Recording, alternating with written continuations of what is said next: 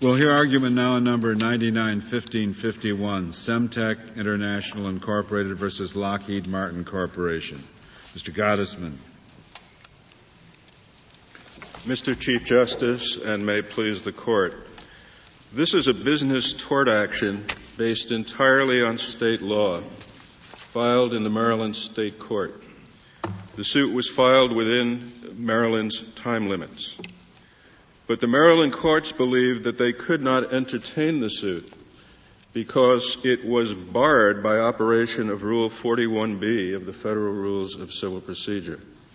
It was barred, they believed, because a federal district court in California had dismissed an earlier assertion of the claim on the ground that it was untimely under the California statute of limitations, and had declared that dismissal to be on the merits.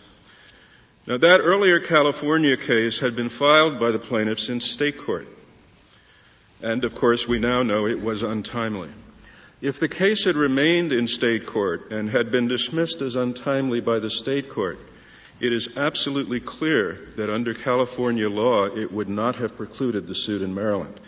And that's because the California Supreme Court has stated repeatedly that dismissals based on the statute of limitations do not extinguish the substantive right.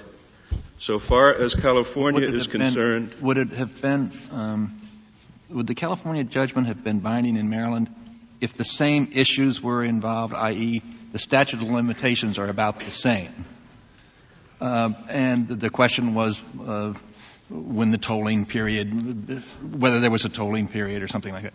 And the California court had ruled on the merits in the sense of on the issue of whether or not there was tolling.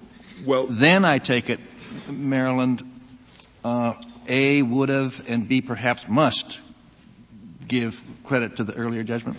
Well, certainly if Maryland was borrowing the California statute of limitations, it would certainly have to give credit. But even if it was applying its own... Suppose the statutes were exactly parallel and the issues were exactly parallel, but a disputed issue of fact as to whether or not they've been tolling. Well, I think if it's a disputed issue of fact, it would probably be collaterally estopped. There would be issue preclusion. But, of course, Maryland might have a different definition of what constitutes fraud, in which case the finding of fact in California would not necessarily dispose of the comparable question under the Maryland statute of limitations. There was a close question here about exactly how much knowledge do you have to be compelled to file. So there is some instance in which California's judgment has extraterritorial effect. That's all I was trying to say. Yes, it might have issue preclusive effect. But what the California Supreme Court has been very clear about is that so far as your right to assert the underlying, you still possess your underlying tort rights, this being a tort suit, even though we have dismissed the suit on the basis of the statute of limitations. If it's an ordinary statute of limitations, but suppose it what was once called a built-in statute of limitations, a prescription period that bars not merely the remedy but the very right. Well, surely if California had a statute and it was construed to mean that it bars the right, then yes, that would preclude your going to another state. We would agree with that, Your Honor. But here California is clear that its general statutes of limitations do not have that effect. Now, as a result, when the defendant removed the California case to the federal court, and immediately moved to dismiss. So it's clear that it understood at the time it was removing, we're going to move to dismiss this case based on the statute of limitations. But by moving it from the state court to the federal court and getting the exact same ruling, a ruling on California law, because, of course, the federal court was obliged to apply the state's statute of limitations. By getting that ruling in a federal court, it is now claimed, and the Maryland courts accepted the claim, that the rights which California's statute of limitations preserves had been extinguished because the statute of limitations was applied. Well, isn't the position of your opponents here, Mr. Gosman, that there is a federal rule as to res judicata issue preclusion? Do you disagree with the idea that there is a federal rule, or do you just disagree with their version of the federal rule? Well, that's, as this Court has said in the O'Melveny and Myers case, there's a little riddle attached to that. We I mean, if Erie, for example, is a federal rule, if du passeur is a federal rule, then yes, we would agree that it is a federal rule. But the federal rule is that the state's determination controls. So, in some sense, clearly it is a federal rule because this court decides what your opponents also argue, I think with some merit, that du passeur has been superseded by the rules of civil procedure. What's your position on that? Absolutely. That we regard as the critical, for us, the critical threshold question is we must persuade you that Rule 41B is not a rule of preclusion, or that if it is, it violates the Rules Enabling Act because it is substantive. And so let me turn to that. Rule 41B, we submit for 5 reasons, should be not understood to be a rule of preclusion. May I ask but before you say that, do you mean issue preclusion or claim preclusion, or does that make a difference? Well, it doesn't. I mean, can we say that it is a rule of issue preclusion and you still prevail? Well, I mean, yes, we would prevail if you said that in this case, but I don't think that that's analytically, that it's not our position that it is a rule of preclusion, but only issue preclusion. It isn't termed as a rule of issue preclusion because Rule 41B says that unless it's a jurisdictional thing, it counts as a dismissal on the merits, even though nothing may have been adjudicated. So it may be that 41B would be applicable despite the absence of any specific issue adjudication. Well, that's correct, Your Honor, surely. But I understand the question to be, what if an issue was adjudicated? Would the party be barred from relitigating that issue?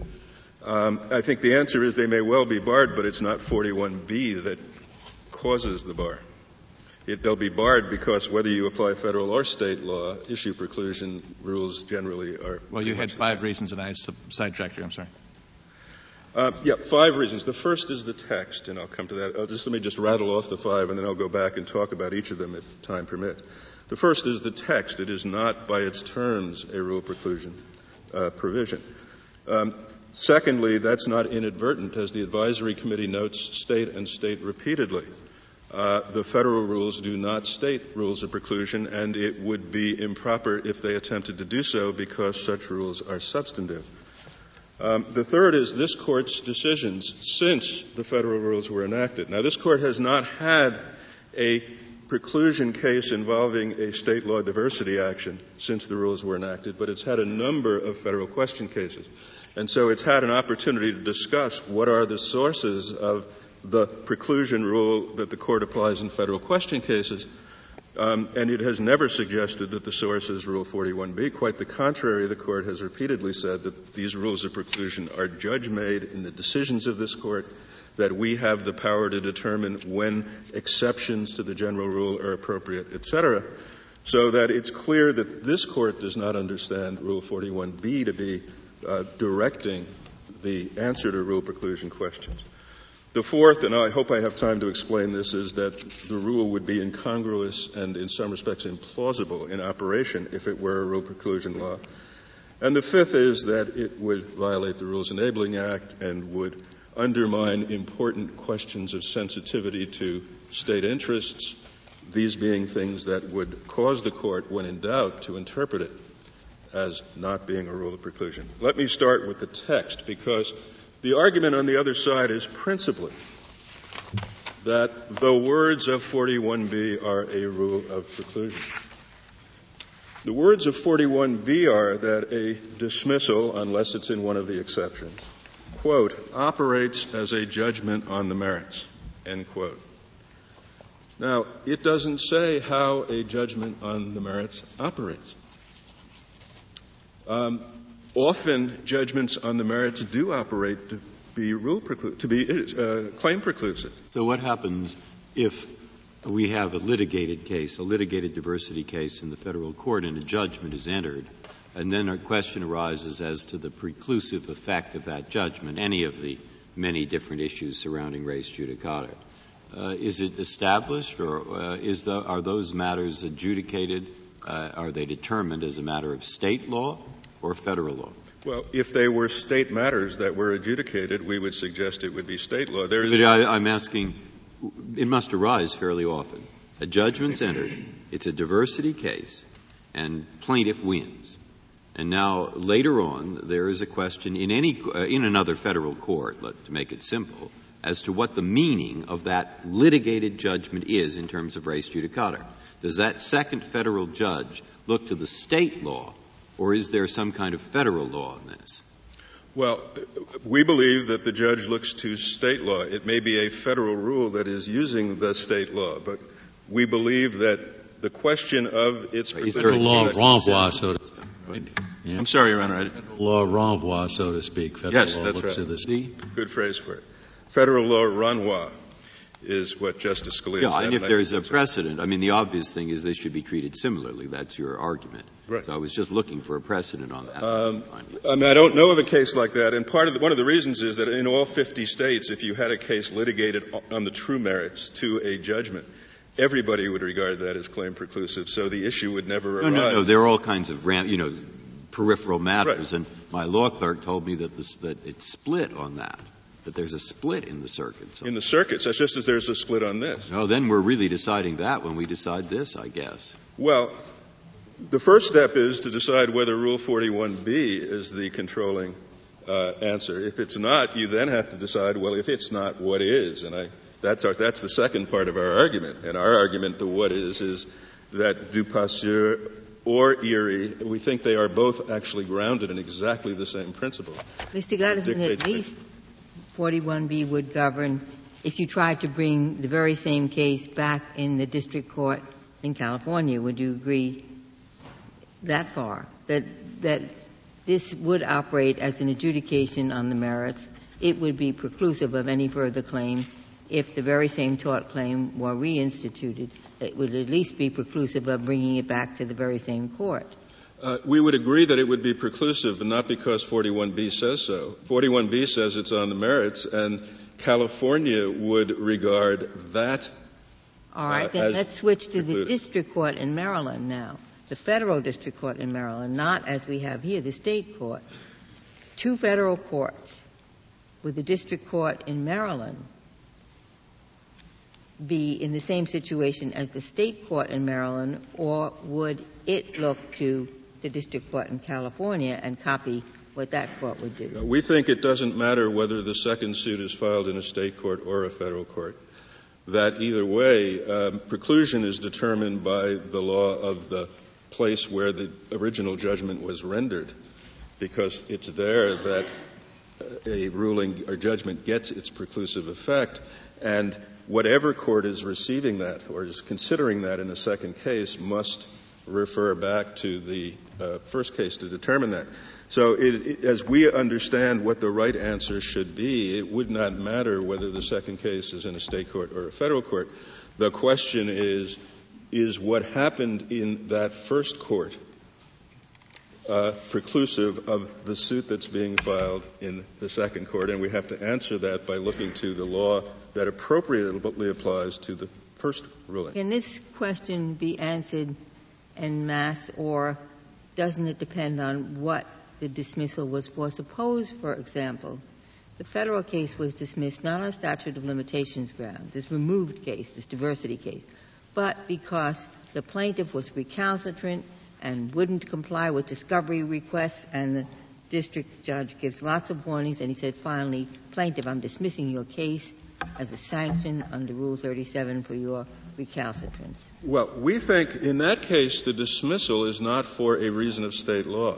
In the case that Your Honor is describing, the dismissal is for behavior in front of a federal court, a matter which the federal court polices as a matter of federal law. If that's what causes the dismissal, then we would agree that there is certainly at least a strong argument, and maybe a compelling argument, that a federal rule of preclusion would apply to that. But the federal rule of preclusion still would not be 41B. The federal rule of preclusion would be something independent of that. But, in other words, to us, it's not just that it's a diversity case that's important here. It's a diversity case that was dismissed for a reason of state law. That being so, we need to know whether that reason of state law precludes. And California says, no, it does not. Well, what if a case is dismissed on the grounds of frivolousness? And that's an application of state law. It's a diversity case. But the federal rules provide for dismissal of something on the grounds it's frivolous. Which one is that? If it is a penalty sanction, if the adjudication is simply you have obviously not stated a claim, yeah, under state law, then because it is under state law, it is the state preclusion rule that would apply. If what the court is saying is you are being vexatious and we want to punish you by the dismissal of your lawsuit, that might be federal, because then the animus for the ruling is not state law, but something about the federal court and the federal courts. Where that's likely to come up, I think, would be you could imagine a federal court dismissing on the ground that this is no legal issue. But the state has a rule that if it was a pro se litigant, you get 2 or 3 chances. Right. Then what happens? It gets harder, Your Honor. I grant that it's harder. But I can identify what the principle is. It's just the application of it to all these cases. Each one of them is an interesting question. The principle is that if this is a decision that if the dismissal by the federal court is rooted in state law, then state law controls the preclusive effect of that dismissal. Once you move, and that's our case, once you move me away from that and start introducing federal elements that induce the dismissal, the case becomes more complicated. Well, isn't that example that Justice Breyer just gave, it's a federal procedural policy that isn't going to won't be very effective if the recalcitrant litigant or the frivolous litigant can bring the very same case somewhere else, federal or state. So don't you have to look at the particular reason for the dismissal? And you can't say it's always state law, it's always federal law, but at least, well, let me give you another concrete example. Suppose there's a whole claim and it gets adjudicated. There is a counterclaim that defendant failed to bring. Federal courts have a compulsory counterclaim rule. Defendant then goes in as plaintiff to a state court, brings what would have been a compulsory counterclaim in the federal court, in the state court where it's not a compulsory counterclaim. Would the state court then be obliged to defer to the federal dismissal? What a federal court would have done. That is, I think, a difficult middle ground case. And it was actually addressed by the advisory committee to the rules, not in the case of Rule 13, which is what Your Honor is referring to. The same issue arises under Rule 23B3, the class action provision. What if people don't opt out of a B3 class? Are they then precluded, if they lose, if the class loses, are they precluded from bringing their own lawsuit in another court? When Rule 23B3 and C were drafted, the advisory committee said, we cannot state in the rules that your failure to opt out means you are bound, because we are not allowed by the Rules Enabling Act to declare what the res judicata effect of that is. So all we say in the rules is if you don't opt out of the class, you will be, quote, included in the judgment. And it will be then for those who determine what the preclusion rules are to determine what that means. And we think they're likely to say that that means that they are preclusive, but that's not for us to say. Mr. Gottesman, I hope you can spend some time on what happens if we agree with you that Rule 41B does not answer the question. What does answer the question then? Yes. We think, Your Honor, that the question is then answered by either du passeur and that line of cases, which if Rule 41B did not overturn that, which is what our first position is, then that is still the law of this Court. Now, of course, one more thing has intervened since du passeur, and that is this Court's decision in Erie. And this Court's decision in Erie would independently suggest that if this is, quote, substantive, in the sense that Erie makes the distinction, that state law would control. And it would be difficult to find anything that was more substantive than this in the two senses, the twin aims of Erie. First of all, California law says The fact that you filed untimely here does not extinguish your substantive right. You still have it. If you can find somebody who will hear it, the right is still alive. But the federal court is, if it invokes a rule that would say, but your right is not alive if it was issued by a federal court, you're getting exactly the opposite outcome on whether there exists a tort right. Has the California court ever given any explanation of this doctrine that it's a state law question, you're barred under state law by the statute of limitations, but the right isn't extinguished? I mean, have they ever applied that to allow a plaintiff to prevail? Yes, they have, Your Honor. There are three different ways that rule plays out in California. Two of them are within California. You can, for example, if you are dismissed because your complaint did not state a claim, because you failed to, for example, to allege one of the elements, even on that very claim, you can file it again in a California court if you can, write a complaint that does state a claim. Secondly, even if you are foreclosed from pursuing that claim in California, you can take the same set of facts and say, well, we first alleged it as a tort. That was untimely, but those same facts actually add up to a breach of contract. And California will allow you to refile and pursue the claim as a contract claim. But thirdly, the California court has expressly said, and this is the Western Coal case, which is cited in our brief at page 48, that even if you are precluded from coming back to the courts in California, you are free to go to a sister state if they are willing to hear the claim. Now, Your Honor's question is why? Why does California do that? No, I wouldn't ask any question like that. Okay, well, then I will. Mr. Gottesman, I would have thought that the Rule 41, does appear expressly to cover this situation. You say, no, it doesn't. If it doesn't, then it seems that we would have to look to Erie and to Hannah. Right. And Hannah seems to say that a federal diversity court should apply a federal rule of civil procedure to the case before it whenever the rule covers the point in dispute and isn't unlawful under the Rules Enabling Act or the Constitution. So you would then have to persuade us that the Rules Enabling Act makes this rule unlawful as applied in this situation. If this rule is a rule of preclusion, so you have to persuade us, one, the rule doesn't cover it. If it does, it's unlawful. Correct. Or that, three, that we are in fact covered under the exception in the rule, but that argument I'd prefer to leave to the briefs. Yes, that is why Rule 41B has to be the threshold point. Now, the reason, in explaining why it is not itself a rule of preclusion, even the respondent's brief at page 5 recognizes that it's not.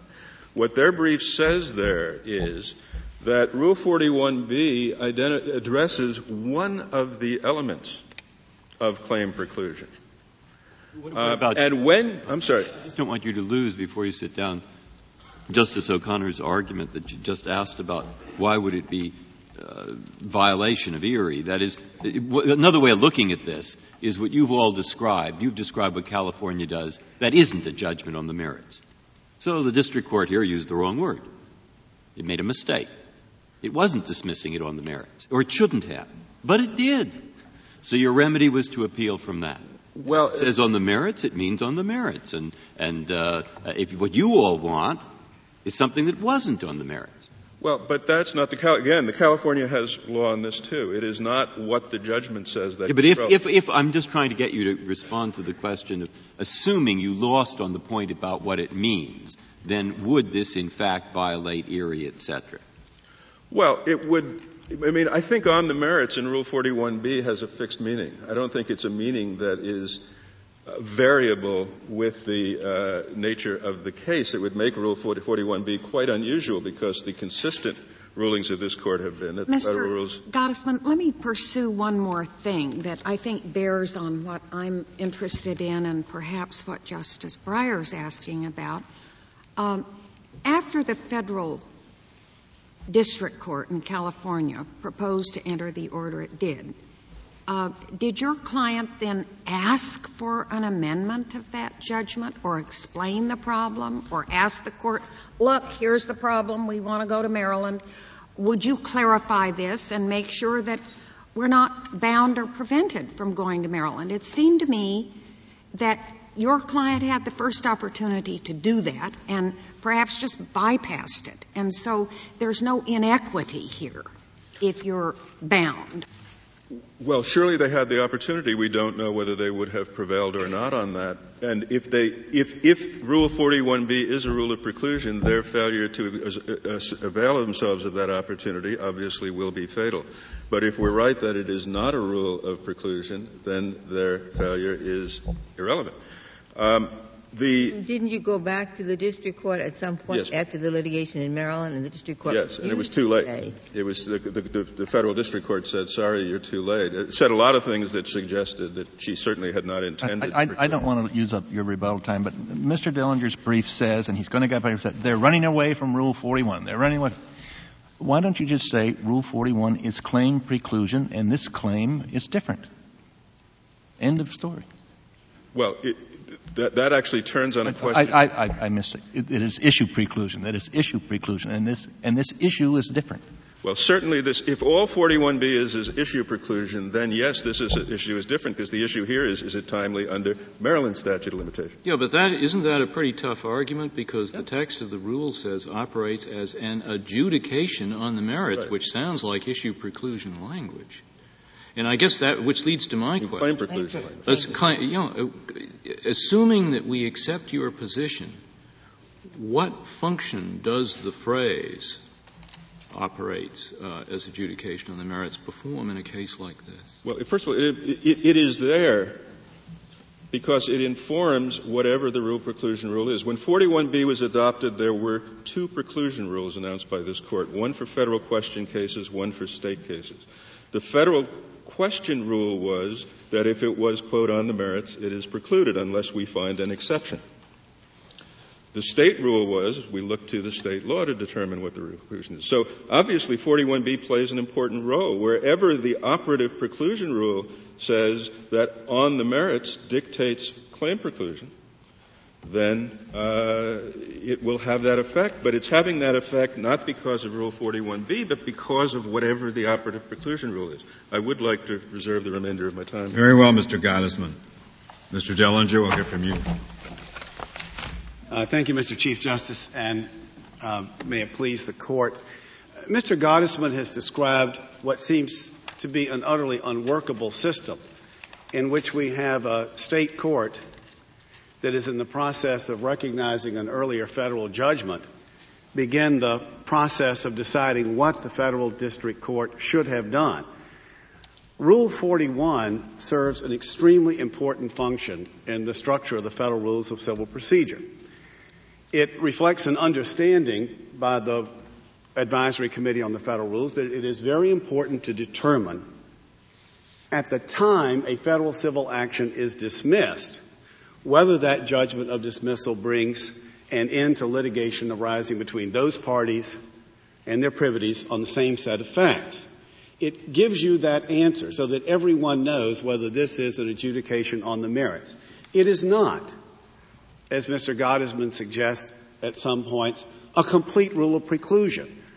But the question is on the merits of what? You want to say on the merits of the suit, and the rule doesn't say that.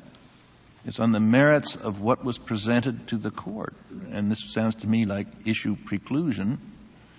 Now, it may be that if you're dismissed on the merits for failing to comply with the rules of court, there's a strong federal policy there. But here there's no federal policy. With all due respect, Justice Kennedy, two responses. One, I do not think that Rule 41 can be read to be merely issue preclusive rather than precluding the claim. And secondly, even if it were so read, it would lead to very unpalatable consequences. On the first question, this Court, I think, is past this point in Ploutt, where you specifically held that Congress violated Article III of the Constitution when it tried to reopen and revive federal cases that had been adjudicated and determined to be filed outside the statute of limitations, and Congress tried to retroactively extend the statute of limitations, and the party seeking to defend the act of Congress said, well, that's just statute of limitations. And this Court says in Plout that... But that was because they were trying to reopen the judgment on the same grounds that the judgment was granted. I understand that, and I will come to that point. I just want to make it clear that there's clear that what the Court does in Plout is to analogize a statute of limitations dismissal to a failure to prove substantive liability and a failure to prosecute. That is a judgment on the merits. The Court said, to be precise, the rules of finality treat a dismissal on statute of limitation grounds the same way they treat a dismissal for failure to state a claim, for failure to prove substantive liability, or for failure to prosecute as a judgment on the merits, citing for that proposition Federal Rule of Civil Procedure 41B. That wasn't dicta. That was part and parcel of why it violated Article 3. 41B stands. I don't think your colleague contests that. I think he agrees that 41B, when it says on the merits, does preclude another federal court and any state court where the question is a federal question, and therefore where it is up to the federal government to say what effect an on the merits decision has. But I think what he says is it's up to the state courts to decide what effect an on the merits decision has with regard to state causes of action. Now, is there some reason why that can't be true? Yes. And since there are two issues on the table, one that they should win because this should be only claim preclusive, which is what Justice Kennedy asked, and your question, they should win because this is a diversity case. I'm talking the whole hog, right. On the whole hog. If I could just make the most critical point to Justice Kennedy, and then I'll return, which is that the structure of Rule 41B says that all dismissals, involuntary dismissals, are on the merits, except those for lack of jurisdiction, lack of venue, and failure to join an indispensable party. Those three are claim preclusive. Those three are issue preclusive. And because we know that the three exceptions are issue preclusive, we therefore know that the basic part of the rule, not the exception, extinguishes the claims. And I think Plout makes no sense otherwise.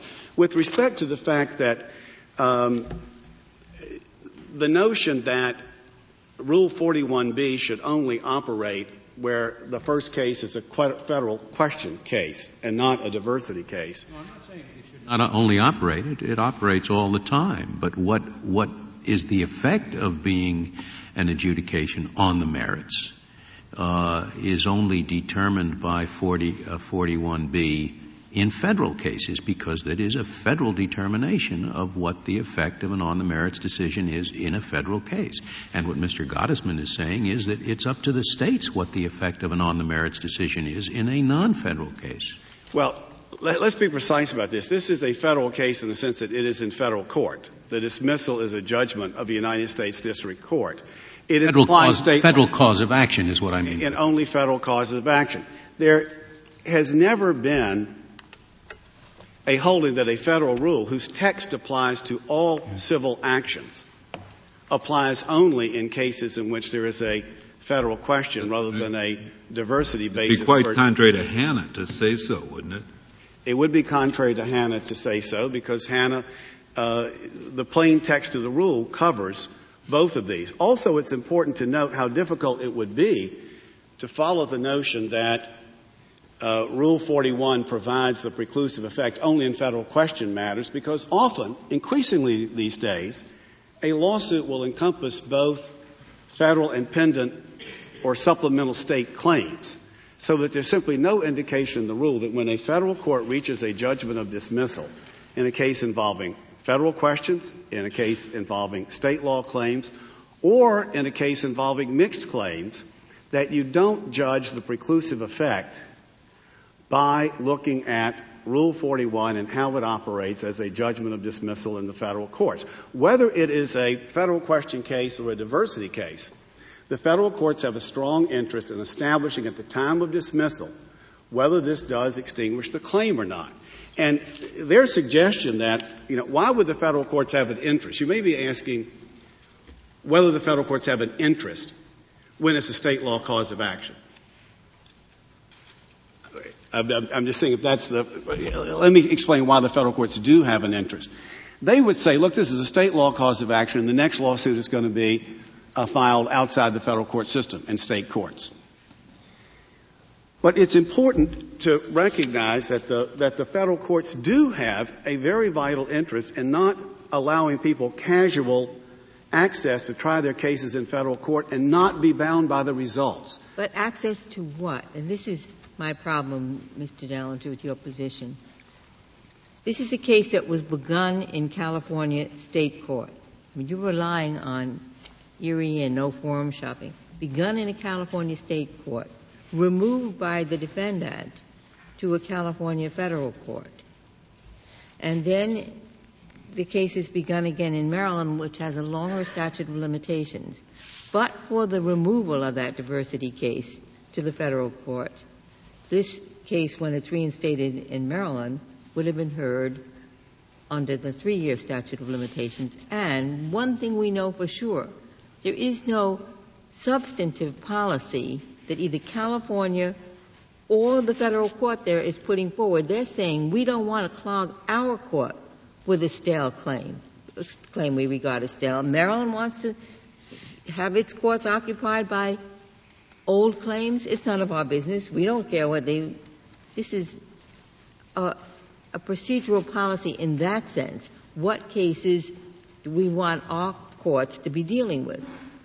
That kind of statute of limitations, as opposed to one that bars the right, is one that's directed to how long do we want to open our court door? Why should the federal court or California court care if another state wants to make it longer? I agree with the question that California doesn't have much of an interest here. And if you think of this, if we get to it in Erie terms, and I think because this is a Hanna case with the federal rules squarely in point, we never get to Erie. But if you think of it as an Erie case, you're exactly right that California doesn't have an interest. California has determined that the substantive policy should be that there will be a cause of action for business torts. California has balanced the interest between keeping that alive and the interest of repose in favor of settling it 2 years for how long that should be tried in California. Mr. Gottesman infers from California decisions that California would not preclude a suit brought in Maryland. But that's nothing, at all it's unusual conjecture. It is normally the rule that a statute of limitations that's merely a procedural one. When you rule out the door, you're ruling for your forum and not for some other state. My point is this. California has no coherent interest.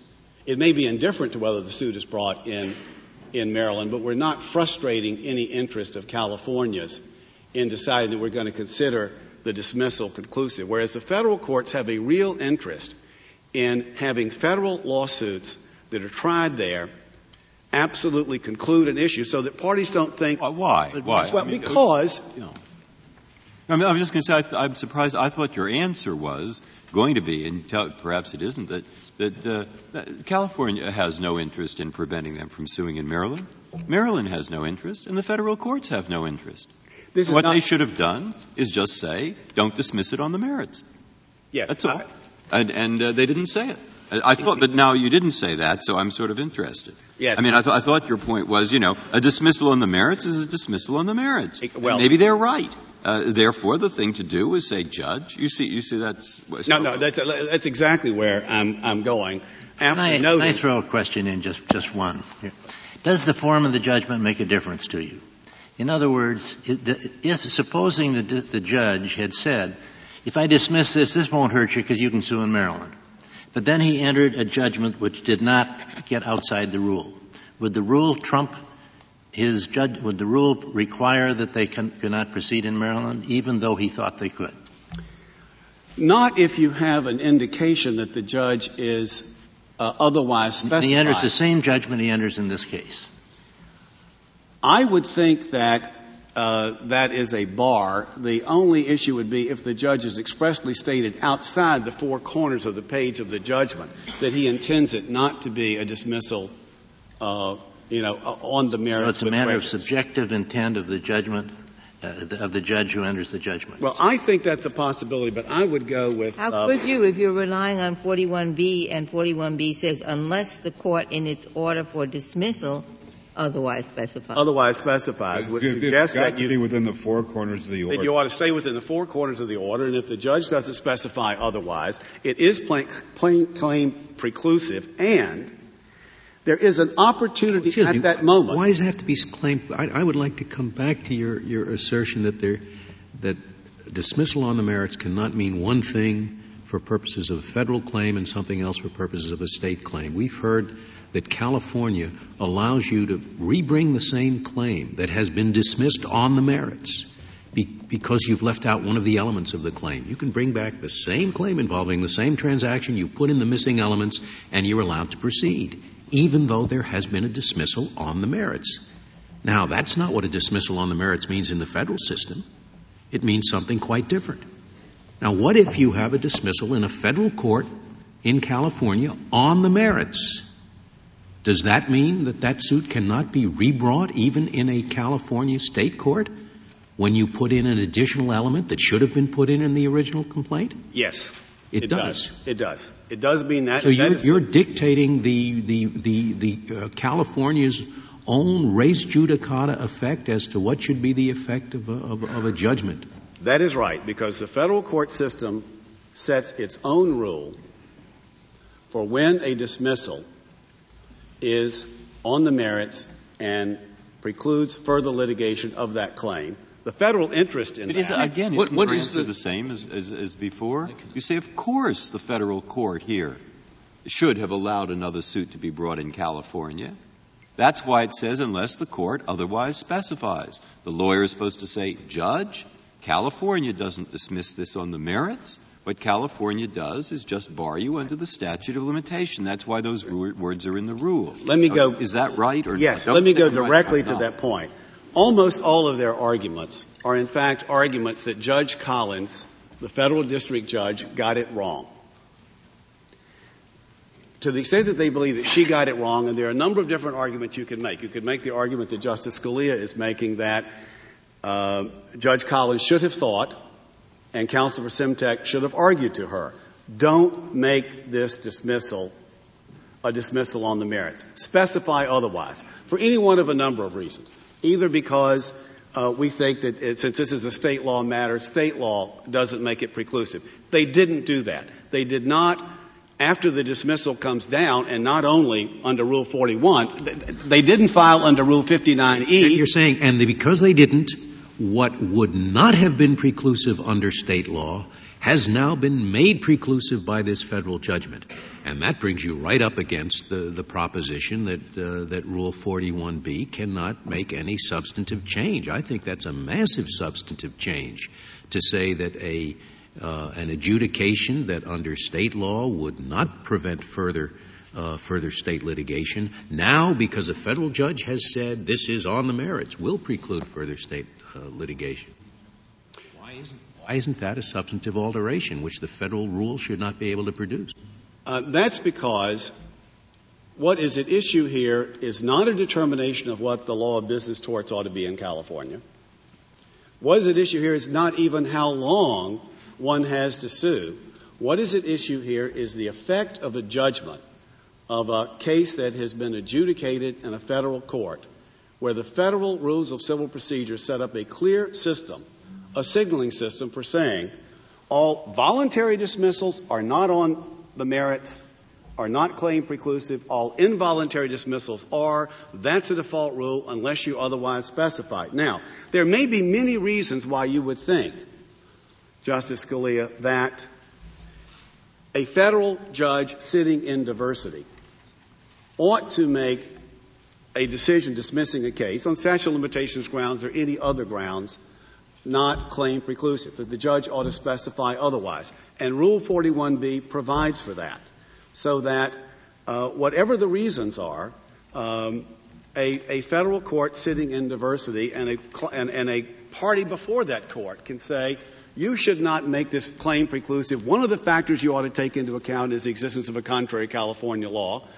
on claim preclusion. And if the judge insists on not otherwise specifying, or in this case making it absolutely clear by saying that this dismissal is in its entirety with prejudice and on the merits, you can seek relief under Rule 59 from the form of that judgment, and you can go to the Ninth Circuit Court of Appeals where they went to contest the merits of the statute of limitations claim. They didn't do that. They didn't take it to the Ninth Circuit. They didn't seek certiorari. If that judgment was wrong, it is wrong in a way that is still clearly preclusive under res judicata. As this Court said, what is the federal interest that in effect supports your entire argument? Why are we going through this? You've gotten right up to the line a couple of times to explain what the federal interest is, which differs from the state interest, but you've never gotten across the line. It seems to me, Justice Souter, that there are two federal interests. One is in having a clear determination at the time a suit is dismissed in federal court, whether that is an adjudication on the merits. You would have a clear determination if you simply followed the California rule. You don't need this for a clear determination. No, the only time you need it is if the state doesn't have a rule. Well, it is not clear to me that the state of California has a clear rule, but let me put that to one side. All right, but we're assuming it does. I mean, that's the premise in which if you assume for a moment that it does, there's also a federal interest in not providing moot court opportunities for litigants. In other words, you say, we don't want the federal courts used twice. There is a federal system, and if you've gone into a federal court once, you shouldn't be going into a federal court twice. But why does that preclude you from going into a state court? Because it would certainly lead to a too casual resort to federal court if the judgment was not going to be preclusive. But the plaintiff didn't resort to it. This was removed by the defendant, and that's why this is the position you're taking, frankly, is so troublesome, because it's the defendant who's forum shopping. And there is a reason, but you hesitated. Why does California say we don't care if Maryland wants to entertain it longer? It's kind of a sisterly or brotherly attitude toward your fellow state courts. One says we have a short time, you have to come into our court, say, in 1 year. Another one is more laid back and says you can come any time within 3 years. So the first state says we're not going to clog our courts with this business. Someone else wants to entertain it longer. Doesn't blow skin off our teeth. You raise the state interest. Justice Souter raises the federal interest. Let me preface my responses by saying that I believe the Rules Advisory Committee has settled this debate by the way it is written, the clear language of Rule 41. But I'm happy to engage in it Mr. Dellinger, to what extent should we be guided by an opinion of this court called Walker versus Armco Steel? Now, that case dealt with Rule 3 of the federal rules, and Rule 3 says an action is commenced by filing a complaint. And this court said it does not determine when an action is commenced for the purpose of triggering a state statute of limitations in a diversity case. And the court in Walker said that the rule did not displace the state's policy determinations underlying its statute of limitations. It seemed as clear a rule in its language as Rule 41, and was a diversity case and invokes the same concerns, I think. And yet we said, okay, there we're not relying on Rule 3's text. Does that have a bearing on this? It does, but we still win. It does in the following sense. I think that the best argument that you could make for saying that a federal court ought to apply non-preclusive, ought to reach a non-preclusive judgment when the state rule so provides. The best argument for that would be an argument that follows from Walker and from Justice Ginsburg's opinion in Gasparini, where those cases take the position that the federal rules are to be construed, although under Hanna they clearly prevail, they're to be construed with sensitivity to state interest. So that you could imagine that the proper thing for a federal court to do sitting in diversity is to say, well, look, it first looks like there's a direct conflict between 41B in state law, because 41B says these are all dismissals on the merits. But state law is to the contrary. And I have this otherwise specifies clause, so I can make an exception. So I could, in the sense of Gasparini, make an exception where there's a contrary state law. Not because Gasparini was talking about the way federal judges uniformly will operate. Rule 41B is set up unless that district judge otherwise so directs. And that's the problem with your out is this district judge should have otherwise specified, go up to the Ninth Circuit. Yes, There's a big difference between leaving it in the hands of each individual district judge and saying, as in the case of Rule 3, when this Court interpreted that rule, not for one district judge, but for all of them.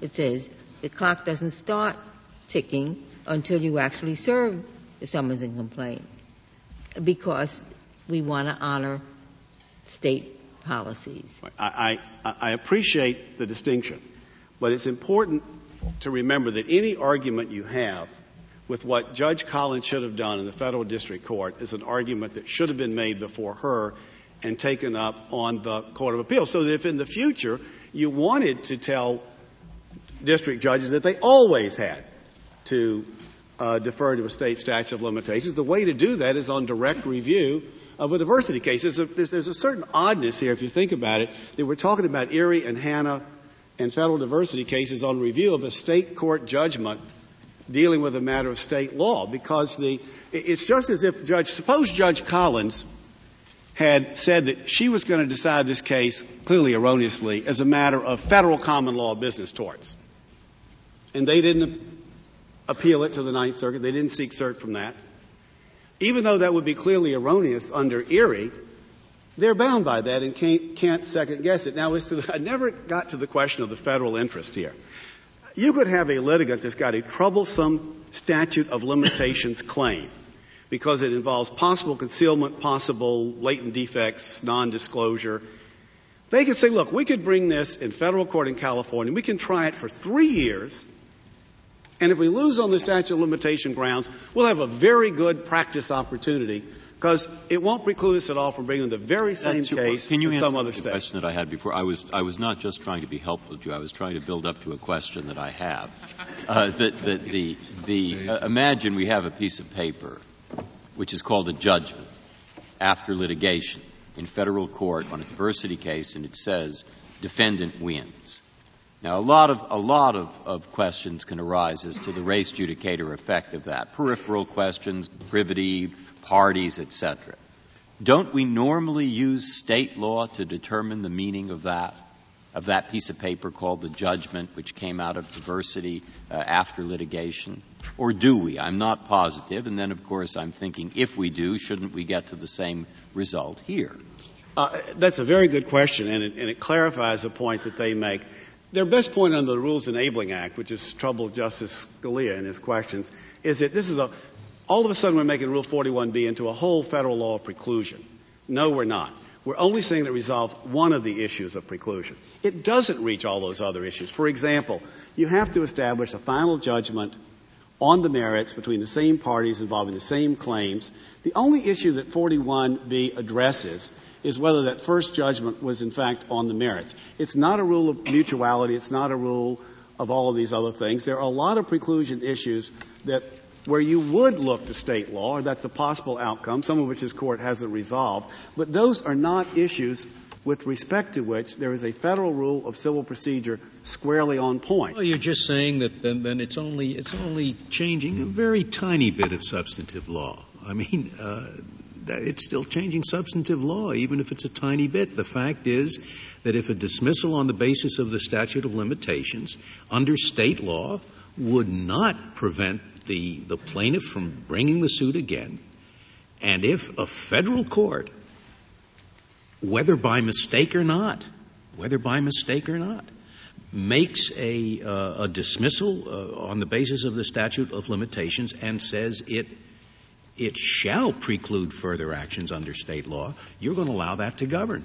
I think that is an alteration of substantive law. Now, maybe just a tiny bit of substantive law, but I don't see how you can. Justice Scalia, if that is considered an alteration of substantive law, it would raise havoc with the federal rules of civil procedure. There are counterclaim rules, there are interpleader rules, there are all kinds of rules that relate to and have some effect on whether a judgment winds up being a judgment of dismissal on the merits. And it's not the kind of issue about which Justice Harlan was concerned in his concurring opinion in Hanna against Pluma when he said, we have to be careful. I realize that the federal rules, if they're arguably procedural, take precedence over state law, but we have to worry about ordering people's private lives. This is not a rule that tells people how to order their private lives. It makes political choices that a state ought to make for itself. Was your answer to me then that the words on the merits are not peripheral because if they mean anything, they mean claim preclusion? If they mean therefore, if you apply it, you can't just look to state law because that would make the words meaningless in that heartland issue. And if you you applied it where it's not applied, that's just a mistake, like any other court, any other federal court. Is that what your answer is? That's exactly right. But that's not a good answer because they wouldn't.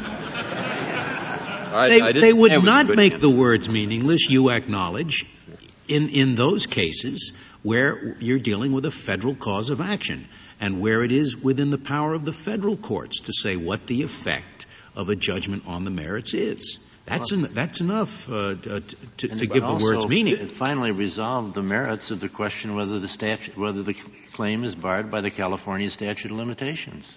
That issue is resolved on the merits. Well, this Court has never held that a federal rule simply doesn't apply in diversity cases when the plain text of the rule says it applies to, all suits of a civil nature under Rule 1, and there's just no way to tease that out of the rule.